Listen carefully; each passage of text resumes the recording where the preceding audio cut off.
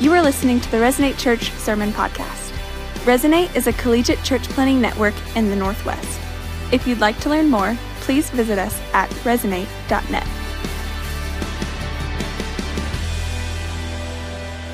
Hey Resonate, it's great to be with you again as we continue and enter the fourth part of this series that we're calling Rock of Ages, as we look at the walk through most of the book of 1 Peter. Keith and Stephen have walked us through really what is this a very challenging and timely letter for us about what it means to live for Christ, the Rock of Ages, in the midst of a culture that is in opposition to the Christian faith. And you know, I do think it's a timely letter for us as we look at the rapid changes taking place in our own culture that are very likely going to make it harder to live for Christ than we've ever known in our lifetime that's coming. And so this letter is so very appropriate. It was written to followers of Christ who were facing a lot worse things than we have faced so far in our nation. But it just gives guidance on how to respond to the difficulties and to those who are in opposition. Like if you have been watching the last few weeks, you know, do not return evil for evil. Return evil with grace. I mean, returning and responding to the difficulties in a way that's so different than the rest of the world. Peter tells us how to suffer, but not just how to suffer. He tells us how to suffer well. And so today, as we go into chapter 4, it's almost like Peter takes us back a little bit and says, let me show you what God does on the inside to equip you to live like that, to equip you to live with boldness, to equip you to live with deep faith.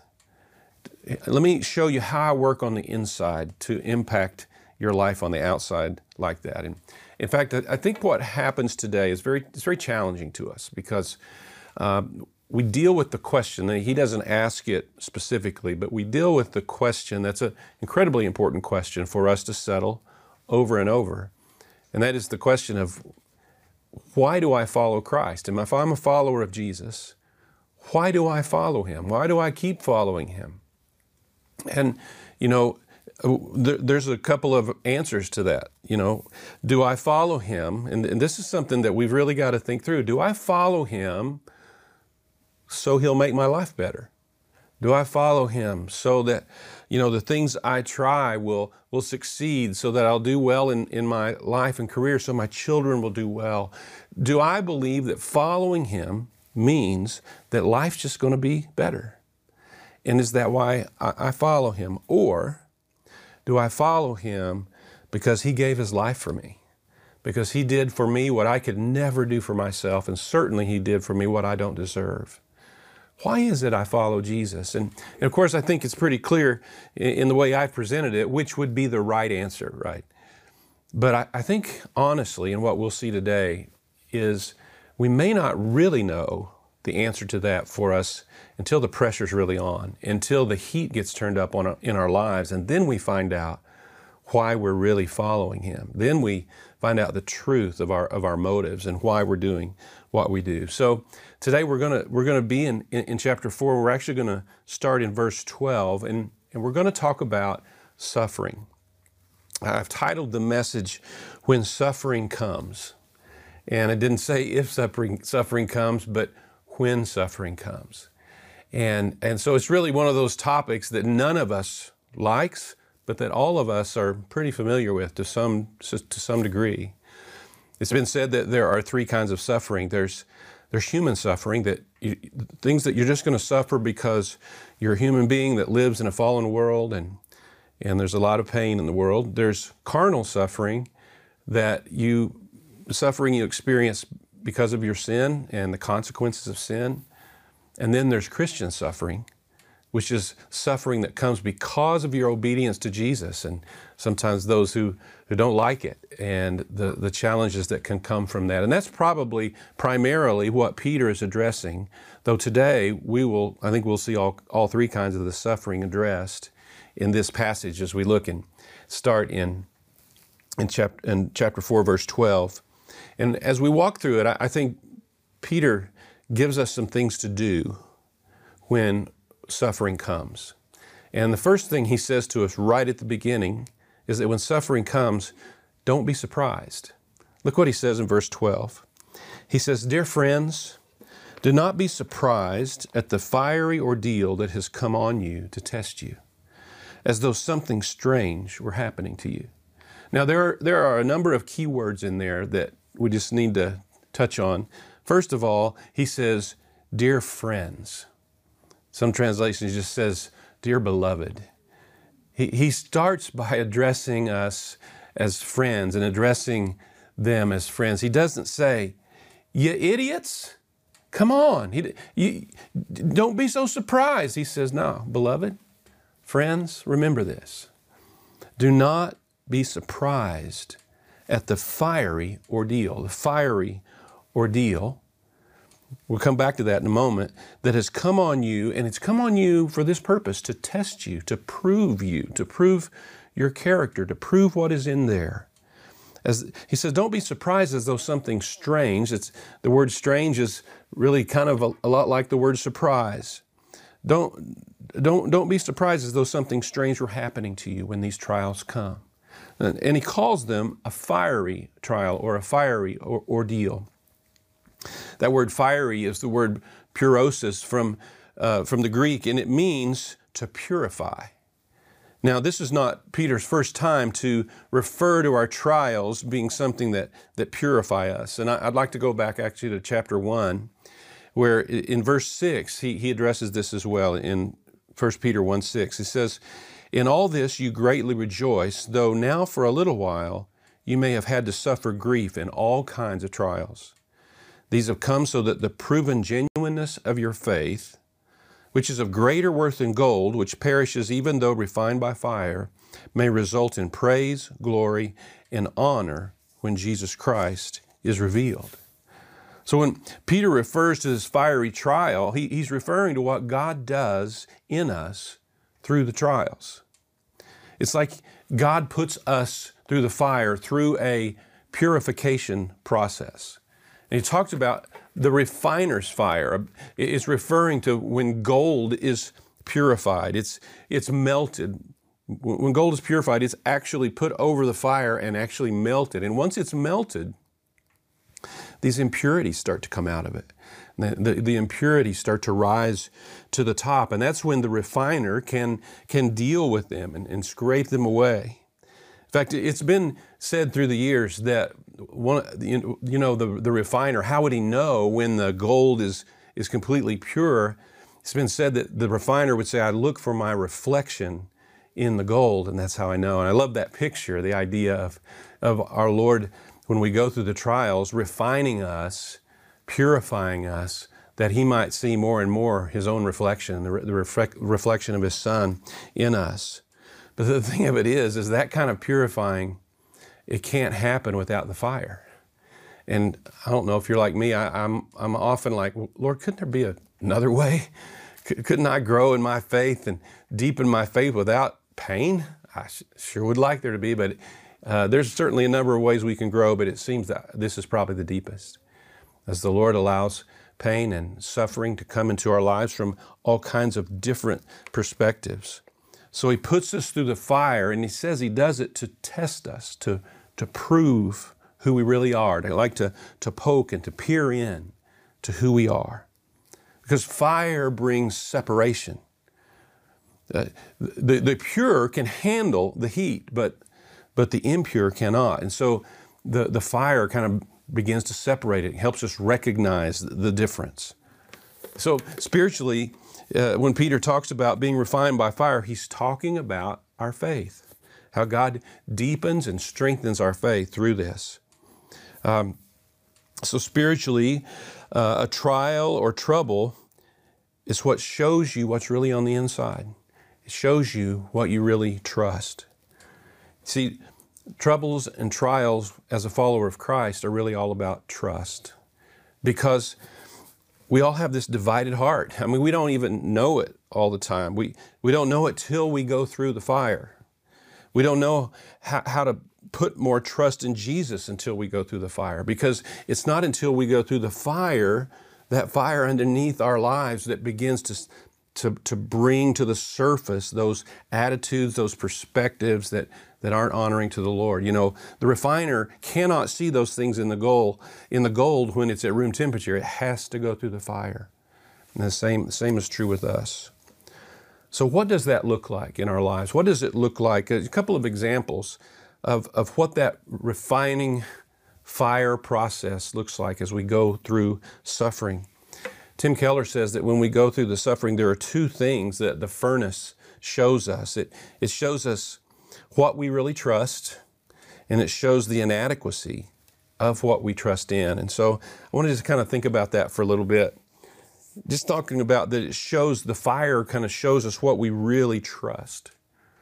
And that happens partly when we are at risk of losing something. Sometimes we don't know how much we value something until we are at risk of losing it. And sometimes that happens with our work, doesn't it? Our income or our career, our job that maybe we really like and we're thankful to be doing it, but maybe you get put in a place where you're told to do something that you know goes directly against your own value system, against what the Lord would have you to do. And then all of a sudden you're in the fire.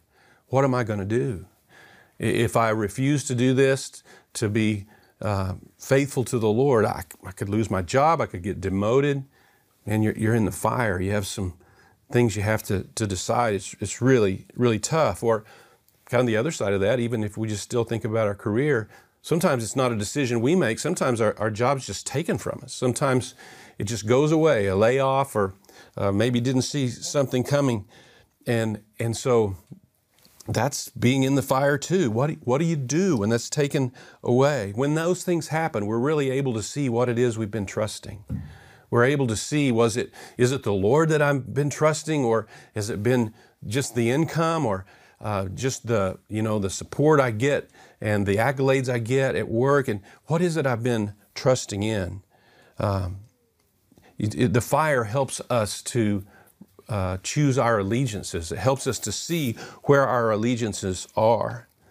When bad circumstances come, you realize what you are trusting the most, what you're most devoted to.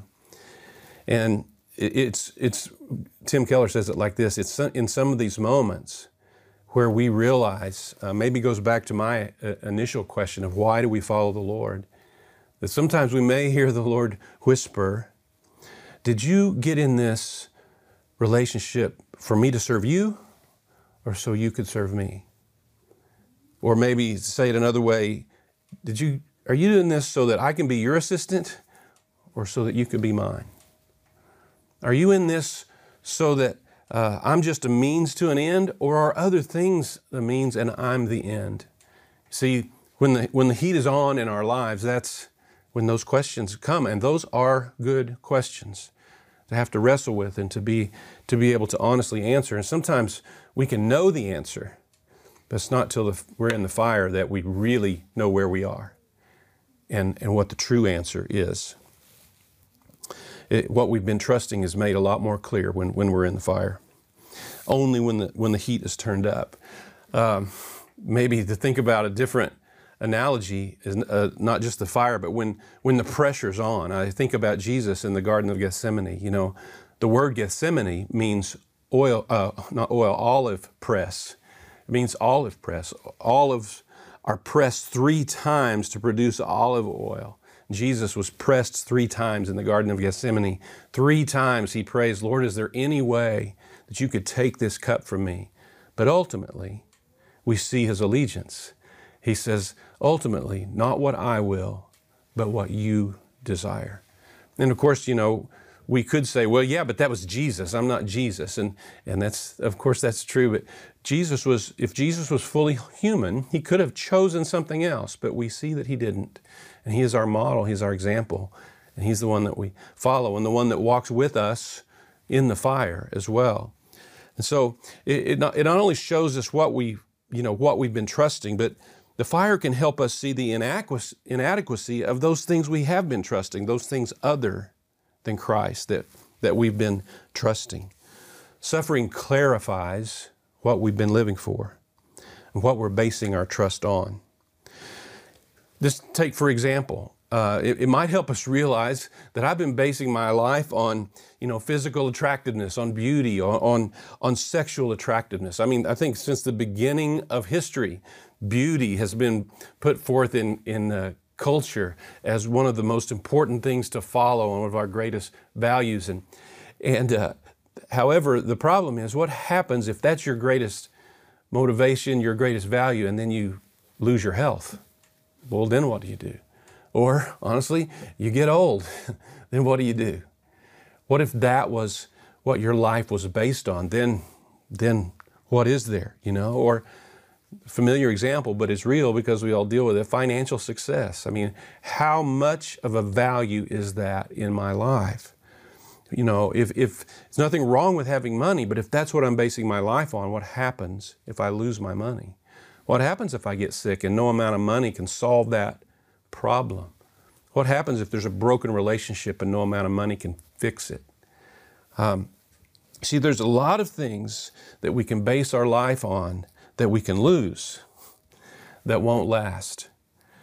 And our culture actually believes that we can get to the place where life isn't worth living.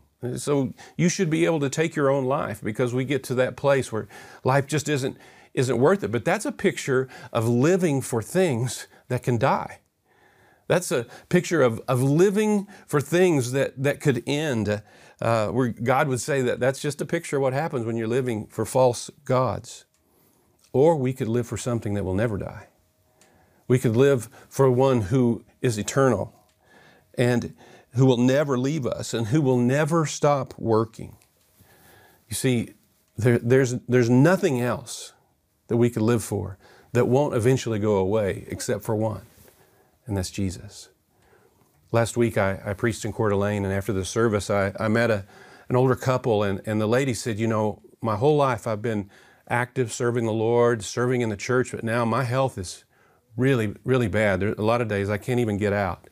And she said, for a while I was sort of feeling sorry for myself and, I can't do anything. And then I realized, she said, I can pray. I can pray for people.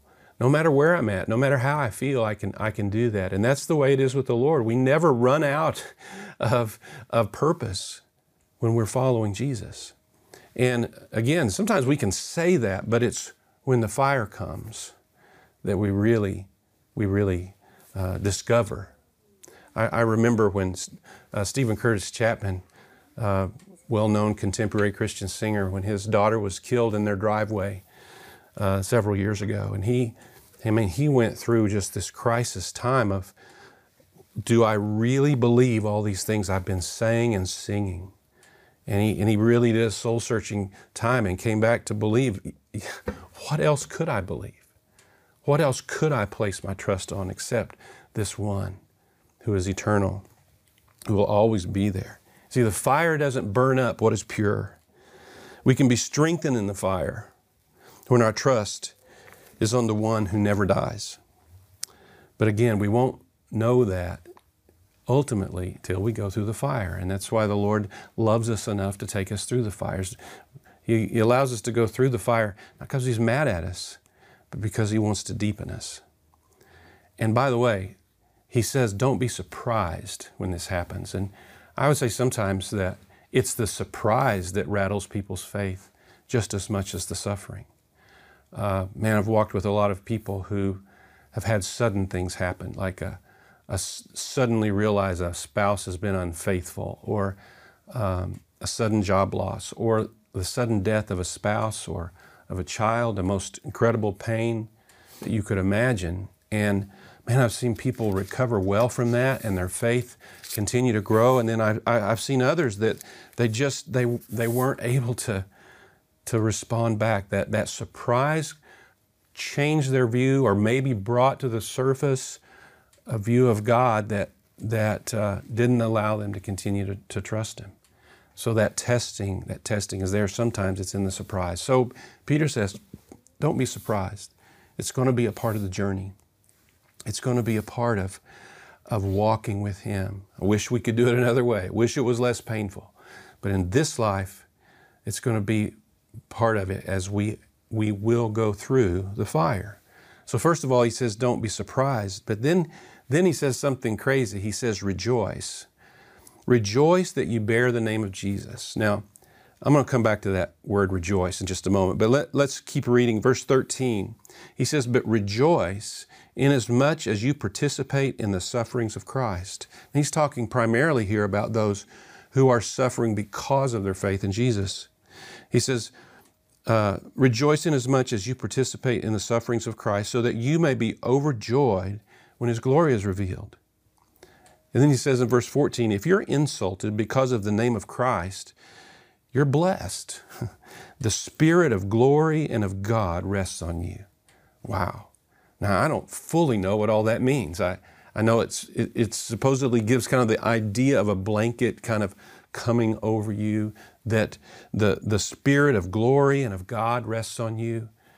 I know at least part of what it must mean is that you can rejoice if you've been insulted because you're following Christ, because there's something about you that people see as different, that Jesus is showing Himself through you.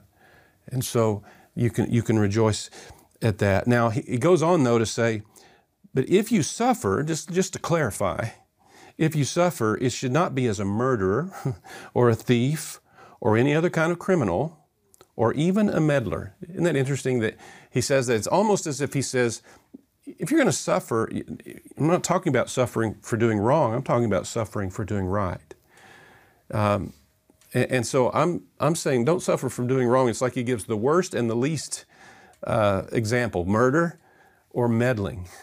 And the word for meddling there, or meddler, is used, part of the word is the same word for overseer, like the leader of a church, overseer.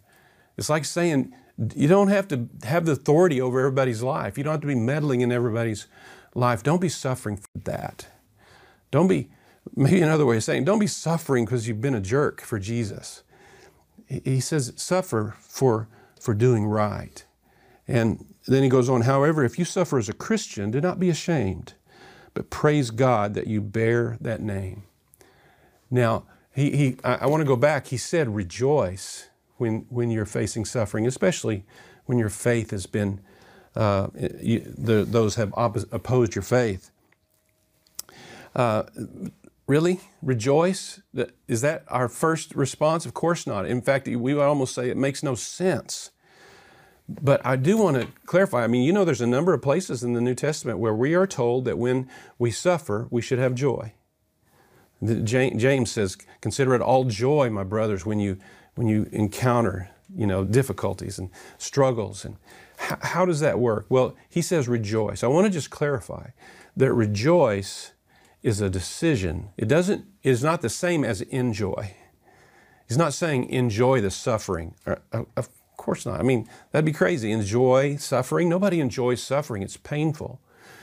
But he's saying we can make a decision in the midst of our suffering to show thanks to the Lord, because it shows that He is at work. You see, we have the ability to carry or to have more than one feeling or one perspective at the same time. We can carry those. And especially many times it's in suffering when you see that you can. I think about when my dad and when my mom and when my brother, when each of them died, man, I grieved. But at the very same time, I genuinely was so thankful and hopeful because I knew they were with the Lord. And so I experienced both sadness and joy at the same time. We can do that. So he says, rejoice. We can be thankful that the Lord is at work, that He is using us, that He is shaping us and working in us for His purposes. And we don't rejoice because we feel like it. It's really an act of faith. We rejoice because God's Word says He's at work, and we choose to believe it.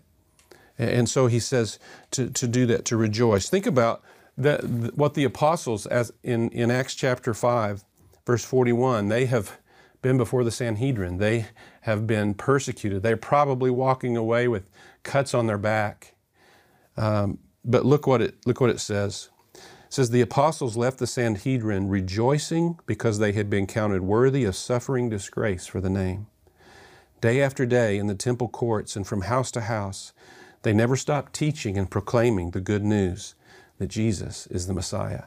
What a radically different way of responding to suffering. and especially suffering because of their faith. Then there's one other thing. I'm going to move on to verse 19, toward the end of this section of the Scripture. And that is that Peter tells us to commit ourselves to God, to commit ourselves again to God. Verse 19, it says, "So then, those who suffer according to God's will should commit themselves to their faithful Creator and continue to do good." Commit yourselves again to the Lord. This is something we do again and again when we're walking through a trial. There's just times when we need to stop and go, "Lord, I just want to say to you, I'm committed to you. I'm not going to go away. I'm committed to you. And I want to still be used by you," right in the midst of that. Sometimes we do that not because He needs it. He knows our hearts better than we do. We say it because we need it, to remind ourselves, no, I belong to you. I'm going to continue to walk with you. So I commit myself to you and continue, even in the midst of suffering, to do good. I was reminded this week about Hugh Latimer in the mid-1500s when Mary, in England, when Mary became queen. He was a preacher and committed to the Bible and to the gospel. And she had him arrested for heresy and had him and his friend Nicholas Ridley burned at the stake. I mean, literally put through the fire. And it said that his last words as the fire was being lit, he says to his friend, "Be of good cheer, Master Ridley, and play the man. For we shall this day light such a candle in England as I trust by God's grace shall never be put out." Now that's an incredible response, to choose to do good, to choose to commit again to the Lord and do good. So, all this talking about suffering. So how are you doing when it comes to suffering? How do you respond when hard things come into your life, whether it's because of your faith, whether it's just because of life? How do you respond? Are you surprised?